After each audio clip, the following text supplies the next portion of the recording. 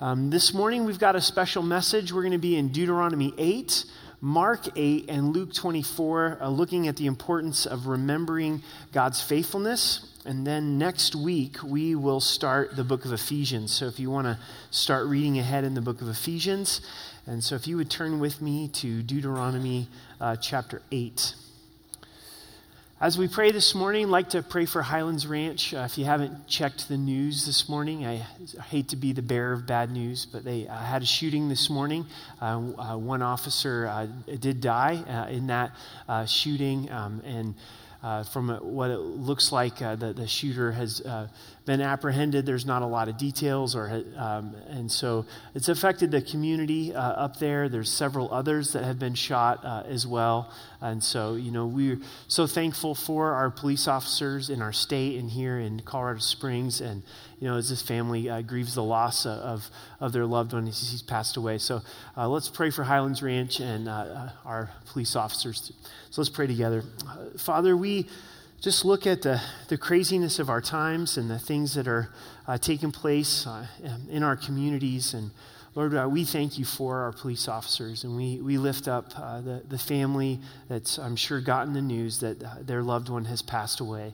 Would you comfort them and give them peace? And Lord, we pray for the police department there in Highlands Ranch, that you would comfort their hearts and encourage them. And I know that this affects police officers throughout our state. And so, Lord, would you bring them safety? We thank you for them risking their lives for our security and our safety. And Lord, the others that were shot in this, we pray for their healing, Lord, that they wouldn't lose their lives, that they would be touched and healed. And God, would you bring safety and peace to our communities and stability, Lord, and we just surrender ourselves to you. And as we look at your faithfulness in our lives in 2017, God, we pray that you would really remind us of those specific things that you have shown us throughout this year. And we love you in Jesus' name, amen. It's really important to the Lord that we remember.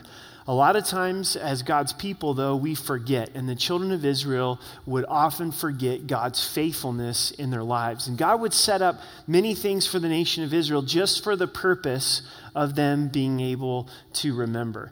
The Feast of Passover, every year they would celebrate the Feast of Passover. To this day, the nation of Israel celebrates Passover, and it's remembering when God delivered them out of Egypt as slaves. Also the Feast of Tabernacles, a week where the nation of Israel is supposed to take that time to basically have a giant camping trip, remembering how God was faithful to them during their time in the wilderness, how the Lord provided for them.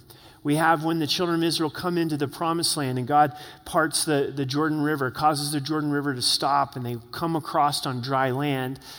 God speaks and says, I want there to be one rock for each tribe of Israel. So one man grabbed one rock from each tribe, and they piled these rocks together to be a memorial to when future generations, what in the world, why are all these rocks piled up? It gave opportunity to talk of God's faithfulness. So this morning, I'd like for us to pause and consider God's faithfulness in our lives personally and as a church.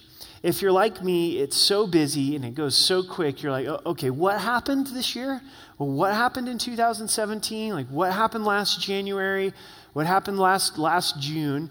And we're going to consider and remember God's faithfulness in the wilderness, in his work, his provision for our lives, and then also in his word. So let's start in Deuteronomy chapter 8.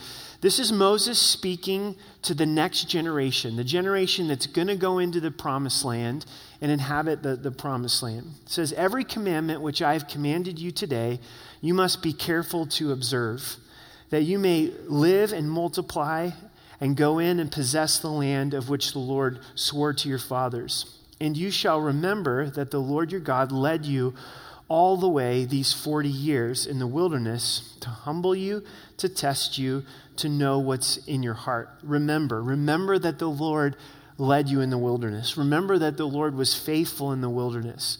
That God used this wilderness time to humble Israel, to test Israel, so that they would know their own hearts, whether you would keep his commandments or not.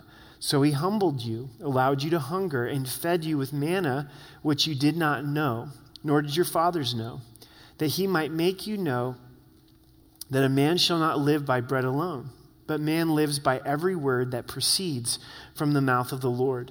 Your garments did not wear out on you, nor did your foot swell these 40 years. You should know in your heart that as a man chastens his son, so the Lord your God chastens you. God's very clear, and he says, I led you into the wilderness for the purpose of humbling you, for the purpose of you understanding what was in your own heart. So the first thing to consider this morning is remember the wilderness. And what did the wilderness, the difficulties of 2017, show you about your own heart and God's faithfulness? This is a shock to our system many times that a loving God, a loving Father, will lead us into the wilderness. Because a lot of times we think if someone loves me, then they're not going to allow suffering in my life.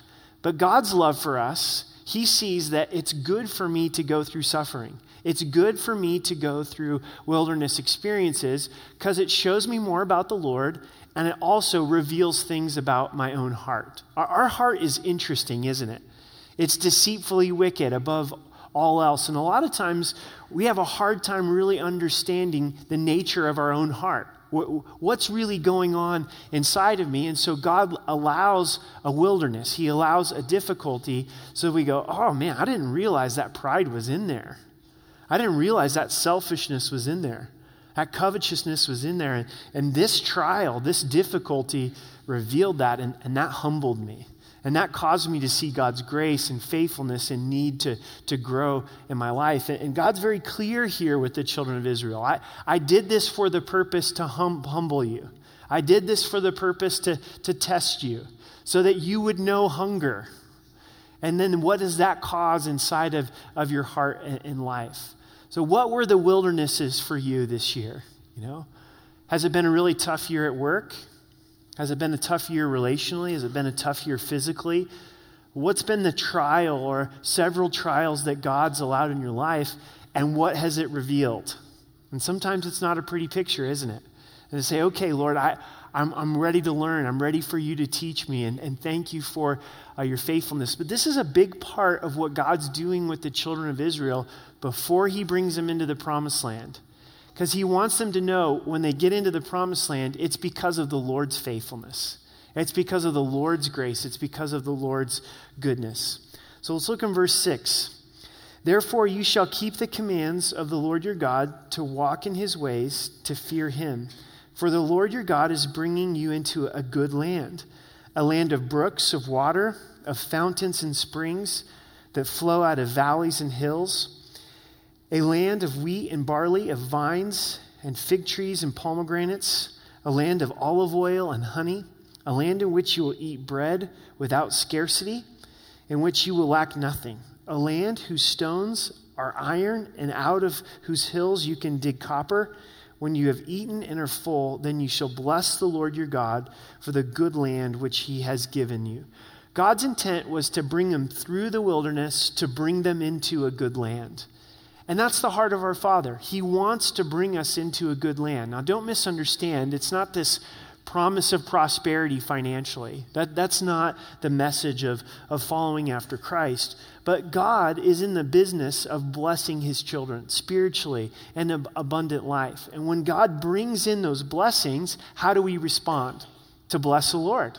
That's the response in verse 10, is bless the Lord. God, you have brought this into my life. I know my own heart. I'm aware of what's inside of here. And this is coming out of your character and your goodness. So God, I'm gonna bless you. But here's the warning. And beware that you do not forget the Lord your God by keeping his commands, his judgments, and his statutes, which I have commanded you today. Don't forget the Lord. Don't forget his faithfulness. Lest when you've eaten and are full and have built beautiful houses and dwell in them, and when your herds and your flocks multiply, and your silver and your gold are multiplied, and all that you have is multiplied, when your heart is lifted up, and you forget the Lord who brought you out of the land of Egypt from the house of bondage. When are we in danger of forgetting the Lord? When we're blessed. The children of Israel, when they're in the wilderness, are not going to forget the Lord. Why? Because they need him every morning to provide manna from heaven in order to be able to eat. They need God to provide water for them. Without it, they're going to die. But now they're in the land, and it's good, and God has blessed them, and everything is multiplied. Things are just going well. And Moses, in his wisdom, says, be careful, don't forget the Lord. And specifically, don't forget it's him that has brought you out of Egypt. It's him that has blessed you. It's God who has saved you. It's his grace and it's his faithfulness that has brought these blessings into your life. And so he reviews God's faithfulness. He says, who led you through the great and terrible wilderness.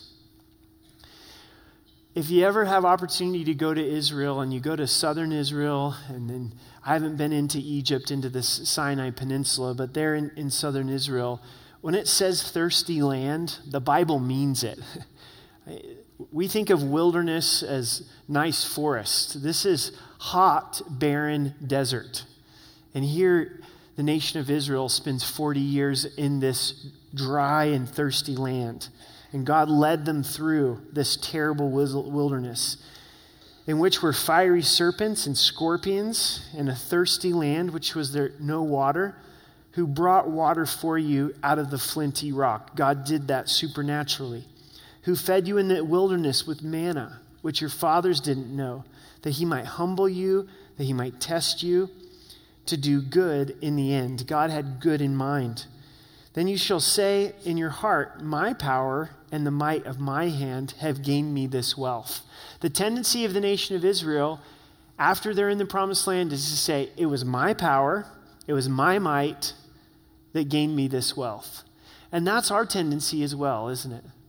If blessing starts to come into our lives, maybe God's blessing your work, God's blessing your education, and you think, man, I've just kind of worked a little bit harder than everybody else. If they would just work as hard as me. Maybe if God blesses your family relationally, and in the back of your mind, you're like, hey, we're pretty faithful at going to church. You know, we read all the Focus on the Family books, and we're doing a pretty darn good job implementing those things, right? I think that when we begin these kind of sentiments, it's like fingernails on a chalkboard to the Lord. It's like, wait a second, you know what's in your heart. Come on, Eric, you know what's in your heart. Come on, gang, you know what's in your heart. God hasn't blessed you because of anything of you. He's done it because of his grace. And for us to be able to, with assurance and sincerity, say, man, every good and perfect gift in my life has come from the Lord. The wilderness has shown me that. The wilderness has humbled me. The wilderness has caused me to see the reality of what's inside of my own heart. In verse 18, and you shall remember the Lord your God, for it is he who gives you power to get wealth, that he may establish his covenant, which he swore to your fathers as he did this day. And so instead of taking credit ourselves, is to understand this was the Lord. The Lord gave me this power. The Lord is the one who has brought this blessing. The Lord is the one who is established because of his covenant. This was his contract with the nation of Israel, his people. Here's what happens if we forget in verses 19 and 20. Then it shall be, if you by any means forget the Lord your God and follow other gods and serve them and worship them, I testify against you this day that you shall surely perish. If we forget the Lord, if we forget it was his faithfulness, then what's going to happen? Our tendency is to go to idolatry. Our tendency is to worship other things and to put those things in place of the Lord. And then God says to the nation of Israel, if they go into idolatry, verse 20, as the nations which the Lord destroys before you, you shall perish because you would not be obedient to the voice of the Lord your God. So I'd encourage you, this is a practical message this morning. Maybe you have a little bit more time this afternoon, this evening, tomorrow, is to really think about what was the wilderness in 2017. Maybe it's still going. And say, okay, Lord, what are you teaching me? How are you humbling me? Maybe it's as simple as the Lord showing you, hey, you don't have as much strength as you think you do. You don't have as much wisdom as you think you do. You need me. You need others. But write those things down. So let's jump to Mark chapter 8. And in Mark chapter 8, we see God's provision, God's work. This is with the disciples, the feeding of the 4,000. Mark chapter 8.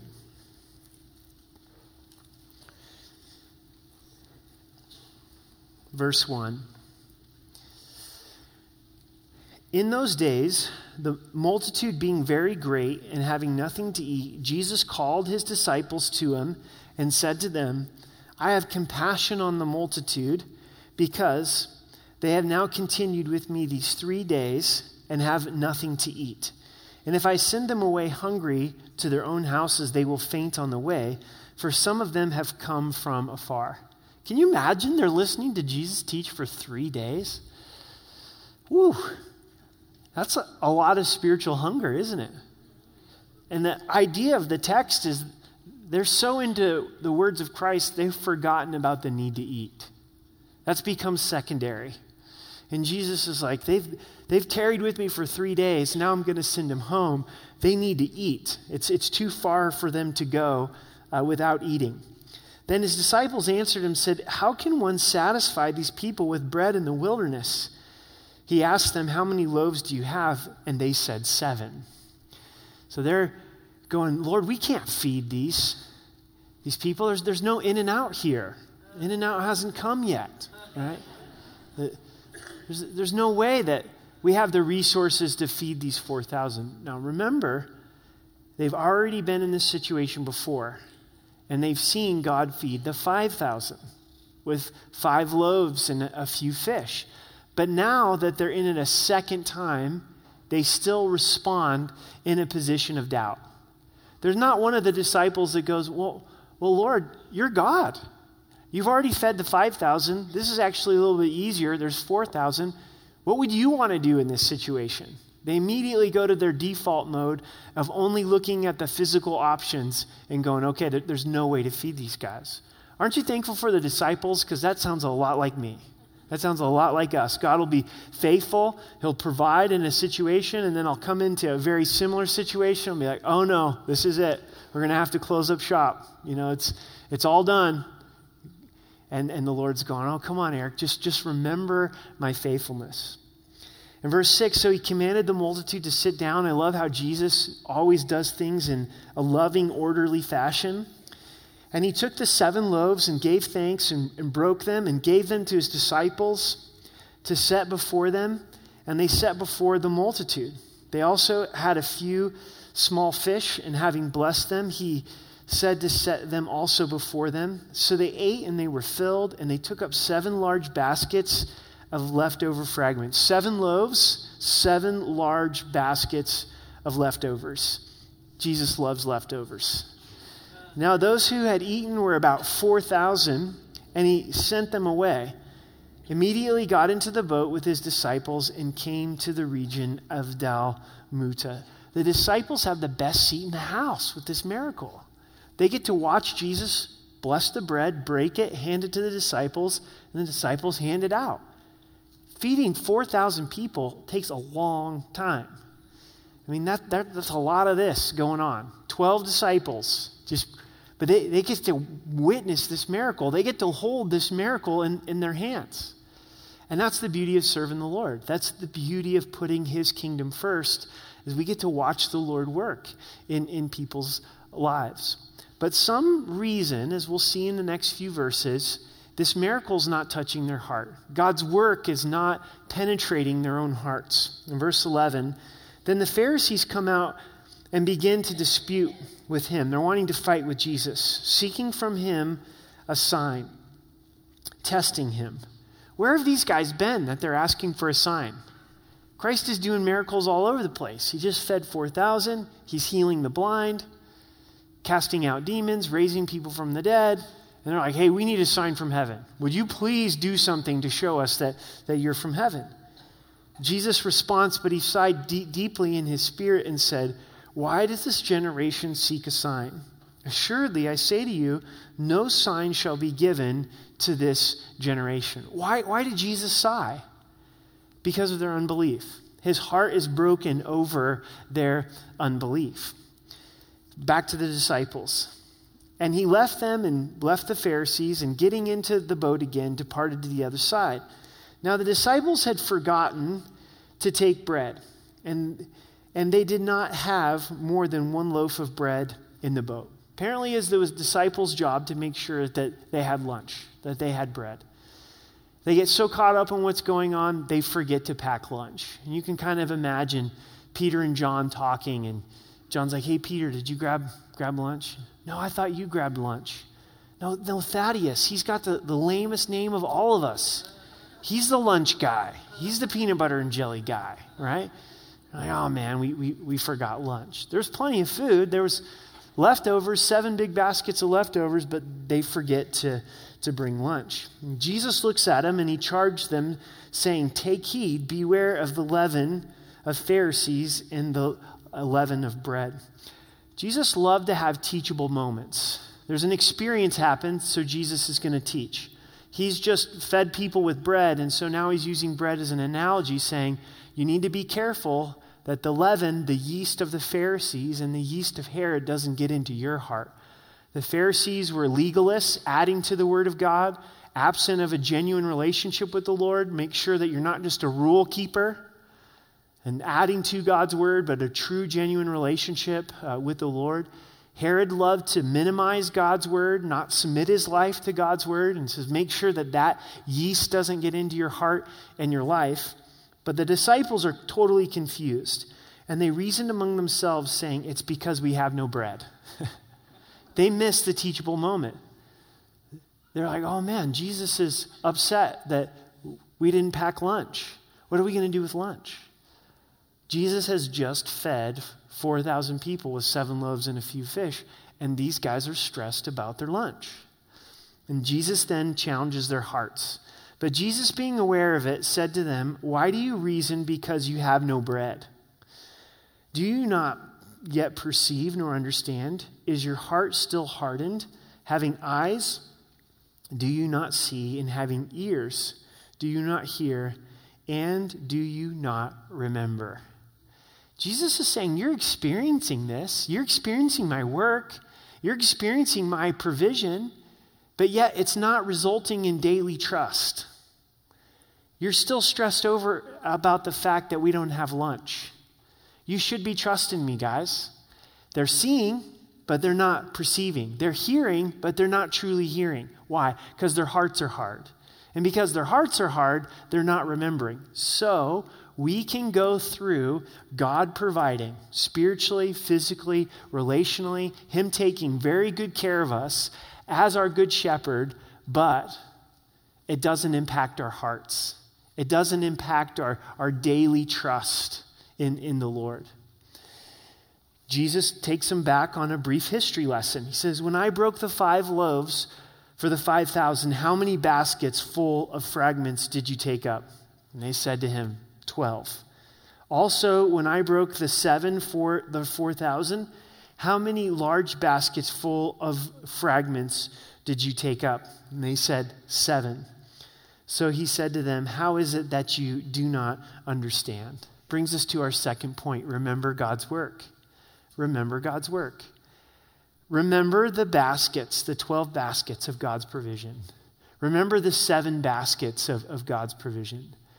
Paul said this in 2 Corinthians 1, verse 10. He says, who's delivered us from such a great a death and does deliver us, in whom we trust, he will still deliver us. What's Paul saying? God has been faithful in the past to save us from our sins. So we trust he's currently being faithful to deliver us, and he'll be faithful in the future. You may be sitting here this morning going, you know what, Eric? I haven't seen God multiply the bread and fish to feed the 4,000 or the 5,000. And you know what? I'm struggling financially, and there hasn't been this big breakthrough. And I suggest to you, if you're the child of God, you've got something that is way more significant than a meal ticket, and that's God forgiving you of your sins. The bread of life, Jesus Christ, was broken upon the cross to pay the price for our sins so that we know we're delivered from our sins. Amen? And that's a cornerstone for us to go, God has saved me. With the blood of his son, I know he'll be faithful in this current trial. I know he'll continue to be faithful in the future. But we have to have soft hearts to remember God's faithfulness, to remember his work and remember his provision. So take some time, even right now, and go, how did God provide this year? In the physical, how did he meet your needs this year? in the spiritual, relationally, and saying the bread of life really met my needs. And to allow that to impact our hearts through remembrance so that when we come up against a current challenge, when we come up to, I don't know how I'm going to pay for lunch, I don't know how I'm going to get through this month, this is super difficult. The only problem with the holidays is they end and real life is waiting for us, right? Tuesday's coming. It's like, oh man, here we go again. Happy New Year, Groundhog's Day, And to be able to say, okay, Lord, I want to walk with you in daily trust, recognizing your work in my life. Luke 24, the importance of remembering God's word. So turn with me over to Luke 24, verse 1.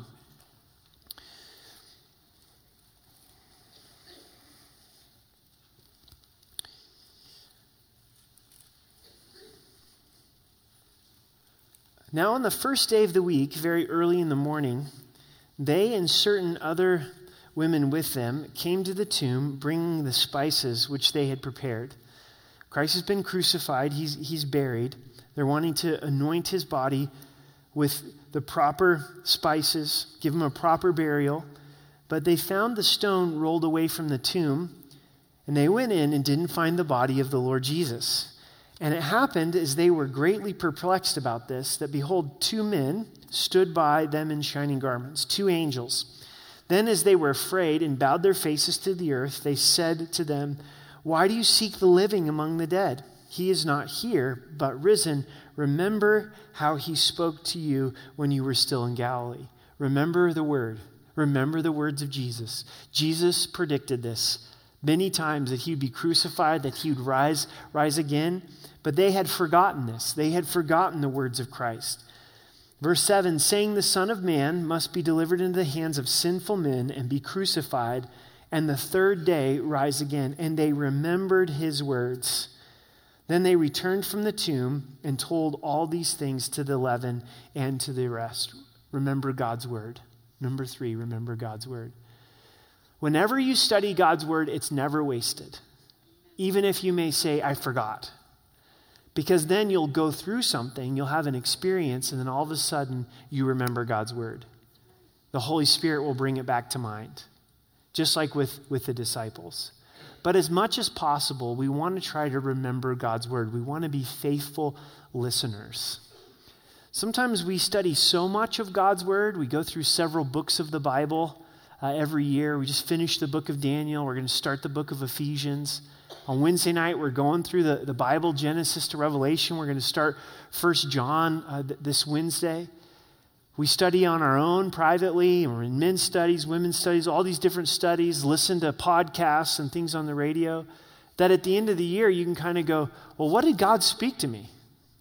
We need to boil it down. We need to go, okay, here's a few nuggets that the Lord shared with me that are really important for 2017. Is there one verse that God has continued to speak to you throughout this year?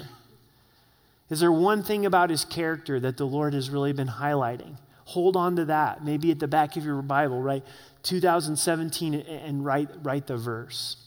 So I want to take a few moments just to share in my own life and in our family in these 3 areas of the wilderness, the work, and the word, and then also as a church family, how we've seen as a body, Rocky Mountain Calvary, the Lord in these 3 areas. And as I think of 2017, the biggest probably trial or difficulty that we went through was the end of February of this year. My dad was diagnosed with colon cancer, and thankfully they caught it early. And he's had a lot of challenges with his health the last 12 years or so. It's his second bout with cancer, and he has Parkinson's disease as well, which makes it much more difficult. 65 years old. So he goes through this surgery, gets the cancer taken out of his colon, and they hook his plumbing back up, and supposed to be out of the hospital in 3 or 4 days. And then he develops a leak. Sometimes that happens with colon cancer and colon surgeries. And so his whole chest cavity just fills with bile. He's just swollen with bile and develops a really bad infection, as you can imagine. Finds himself in ICU. He ended up being in the hospital for 24 days. I've never had a loved one be in the hospital that long. And you learn things that you never wanted to know. you start to really get to know the hospital staff, and nothing against you that are hospital staff. We appreciate you, but we never really want to get to know you that well in that setting. It's because then you've been there way too long, right? And you start doing weird stuff in the waiting room, like doing push-ups and stuff like that, because you're just going a little bit crazy. You're like, I've sat too long in this chair. It's going to be time for some push-ups. I don't like to stay in one place too long, and so I did a lot of walking in the parking lot, and I did the same circle over and over and over again. And they weren't sure if he was going to make it. And there were several times the doctors just leveled with us and said, this could go one way or the other. We really don't know. And thankfully he did, and he pulled out of it. And some things are not the same, and some health things are more challenging. I think that's going to be his road till he goes home to be with the Lord. And there's one point in ICU, and just sitting there with him, and my brother was there, and he says, boys, I want you to come over here. And he was really kind of in and out of a state of consciousness, and he says, I want to grab your hands, your arms. And he puts his hand on my brother, and my brother and I are looking at each other like, this is going to be some really deep moment. Like, he's going to give us the Abrahamic blessing right here, and I was wanting to make sure I was on the right hand. No. That his eyes got really big, and he started pulling up on our arms, and he's like, get me out of here, boys. It's like we're doing a jailbreak, right now, And I was humbled, and I learned a lot, and as a pastor, and just as a man, and doing hospital visits is I'm not in near a big of a hurry. If it takes more time, it takes more time. If other things got to change in my schedule, other things got to change in my schedule. When I'm doing a hospital visit or talking with someone with their loved ones going through a difficult health challenge, I say a lot less than I used to. I do more listening than speaking, And God used that in my life. And there's been other challenges, and those challenges have revealed some things inside of me that I know God wants to grow, and some wickedness that the Lord wants to change. But God's been faithfulness in the wilderness. And I think of God's provision, his work for us as a family. The end of 2016, we had some unexpected things go on with our house that were fairly major, and thankfully we were able to get them fixed, but they were expensive, and it wasn't planned for. Repairs. And all of 2017, nothing broke at our house. Praise the Lord, And that's God's faithfulness. We needed that this year. We couldn't go into another year and have something significant break. And so God was really faithful. My wife Amber was pointing out to me on our kitchen table. She says, I really like our kitchen table. And I was kind of looking at her going, man, our kitchen table is really old. It's 12 years old now, and there's the six of us. And she said, the reason I like it is you can see the plate marks of each one of us at the table. When we bought the table, it was black, and now from sitting down and having so many meals together where we put our plates, it's worn, and you can kind of see the wood color. And that got me thinking, man, God, you've been so faithful. We've been able to have a whole lot of meals together as a family, the six of us. And you've been faithful to provide. And, this may surprise you, but every meal has not been just wonderful, warm fuzzies where the Holy Spirit just hovers over our table. We're a normal family, just like you. And there's all the things that happen at a dinner table, especially with young kids. I mean, what young kid loves vegetables, right? And yet there has been other times that there have been wonderful conversations, but God's given us the gift of time, to be able to have time together, to eat meals together. And the six of us have been healthy. And man, that's God's provision. It's God's faithfulness in our family. And then I think of God's word. Just for me personally, the verse that stands out that I'm holding onto is Revelation 3, verse 8. It says, "See, I've set before you an open door, and no one can shut it." And we really experienced that with seeing God open the door in Ellicott. And this may surprise you as well, but it's never easy for me to take steps of faith. I'm a very mechanical, planned out person. I get up at the same time. I go to bed at the same time. I generally drink about the same amount of coffee every day. I have either oatmeal for breakfast or scrambled eggs for breakfast.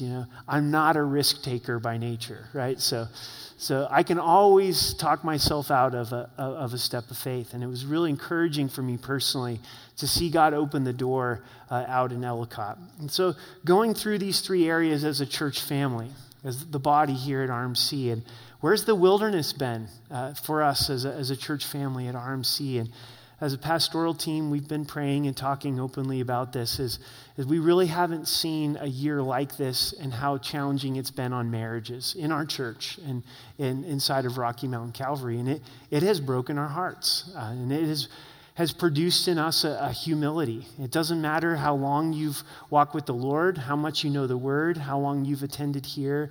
There's no immunity from a struggling marriage. And when marriages break apart, it hurts. It hurts those families. It hurts the husbands. It hurts the wives and the kids. It hurts the body of Christ. And that it's been painful. And it's reminded us that we can't trust in programs. Sometimes as pastors, you're looking for kind of the right puzzle piece. Like, well, what if we have Wednesday night service? What if we don't have Wednesday night service and we have small groups instead? What if they do this in the high school ministry, or we had this marriage conference, and trying to find these right programs. And at the end of the day, it's never programs. Nothing wrong with those things, but it's Jesus. It's His Word, and it's His Holy Spirit, and it's reminded us as pastors that we need to be dependent upon the Lord. So please be praying for marriages in our church, and we want to be a church that ministers to struggling marriages. We can take off the facade and we don't have to pretend that we've got everything together, and to really allow the Lord to do healing and restorative work. And then as far as God's provision, I think the highlight has been Ellicott. We've seen God provide in so many ways. We've really been feeling this need to take a step of faith to reach out to an area that needed a church, and we didn't think it would be Ellicott, and the Lord opened the door in Ellicott. Just to review that story quickly, they were asking $350,000 to sell 3 acres and 7,000 square feet. We offered $50,000 to these 2 widows that were still on the church board, and the church had been closed down for 10 years. It was a very quick no when we offered the $50,000. I hear that trucks are going for $50,000 these days. But anyway, that's another conversation.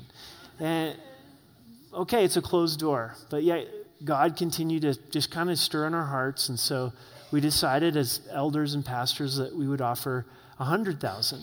And our realtor that was representing the church, he emailed me one morning. He says, "Do you believe in miracles?" They accepted $100,000, and we were able to pay in cash. The campus there doesn't have a mortgage, doesn't have a rent payment or any of those type of things. But even after being under contract, we found out from the title company there's no paperwork to show that this farmer gave the land to this church. So we can't give you a clear title on this property. Can you imagine? No paperwork. It's like, hey, we're just going to give you this 3 acres. Go ahead and build the church. And it was fine until they came to sell the church. So over a period of time, the daughter of this farmer is still living, and the lawyer says if she's willing to sign that her parents did give the property to the church, then we can present a clear title. Got a hold of her. She lives here in town, and she's like, yeah, I'm willing to sign. We're like, great, praise the Lord, it's moving forward. She didn't sign for over a month. Just didn't sign. Okay, Lord, what are you doing? Are you going to open the door? Are you going to close the door? She decides to sign. It all goes through. She comes out to the first service, and she was really blessed. And I share that with you just to encourage you. When God's doing something, He's doing something. When He opens a door, He opens a door, and no one can close it. His work. And then finally, His word, the verse that stands in my heart for us as a church congregation, is not by power or by might, but by my Spirit, says the Lord. It's by the Spirit of God. Church, it's exciting times to be alive as a believer. We're going to talk about that more tonight at 6. But more than ever, it's not going to be by our power.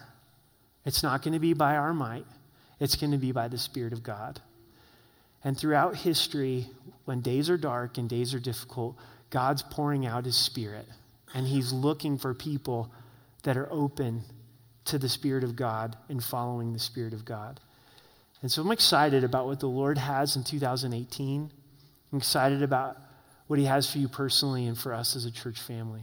So let's stand together and let's pray and celebrate God's faithfulness.